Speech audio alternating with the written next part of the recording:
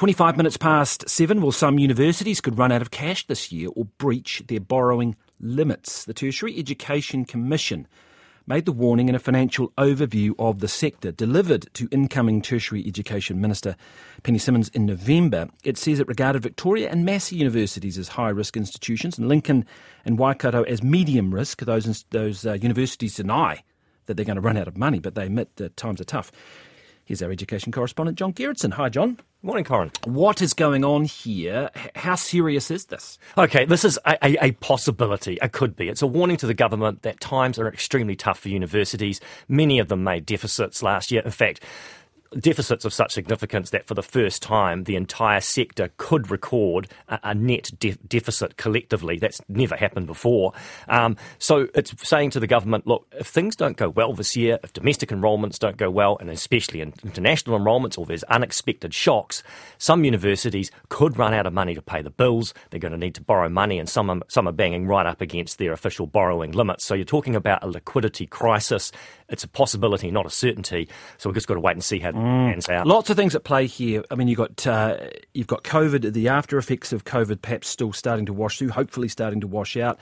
The international students, have they come back as much as expected? And then you've got a very strong labour market, which is going to start to ease. But all those factors would have, I thought, moved against the universities. Yeah, absolutely. I mean, they had suffered a real shock in that domestic enrolment spiked, and I think it was 2021, and then just dropped away again 2022, stayed low 23, and the international students were still coming back. So for some, financially, that was a really big problem. So this year's critical. The word is so far international students are coming back in the numbers that were expected, perhaps even better. Domestic are probably holding steady. Many of the universities are saying their enrolments are positive. Quite what that means, we don't know.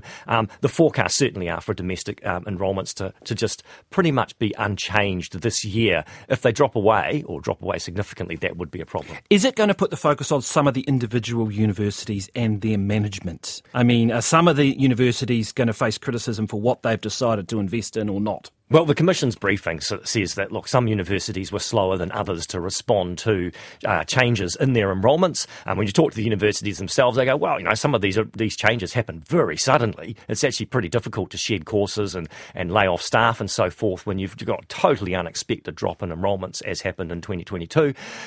So, yeah, there will be a bit of scrutiny on that.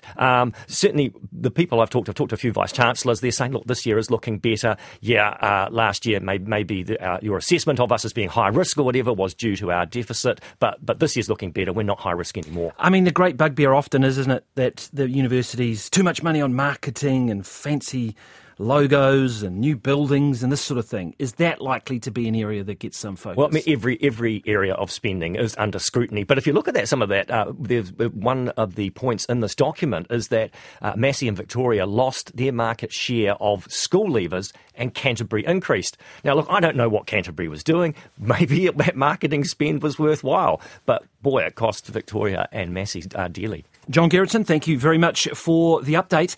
That's our education correspondent there.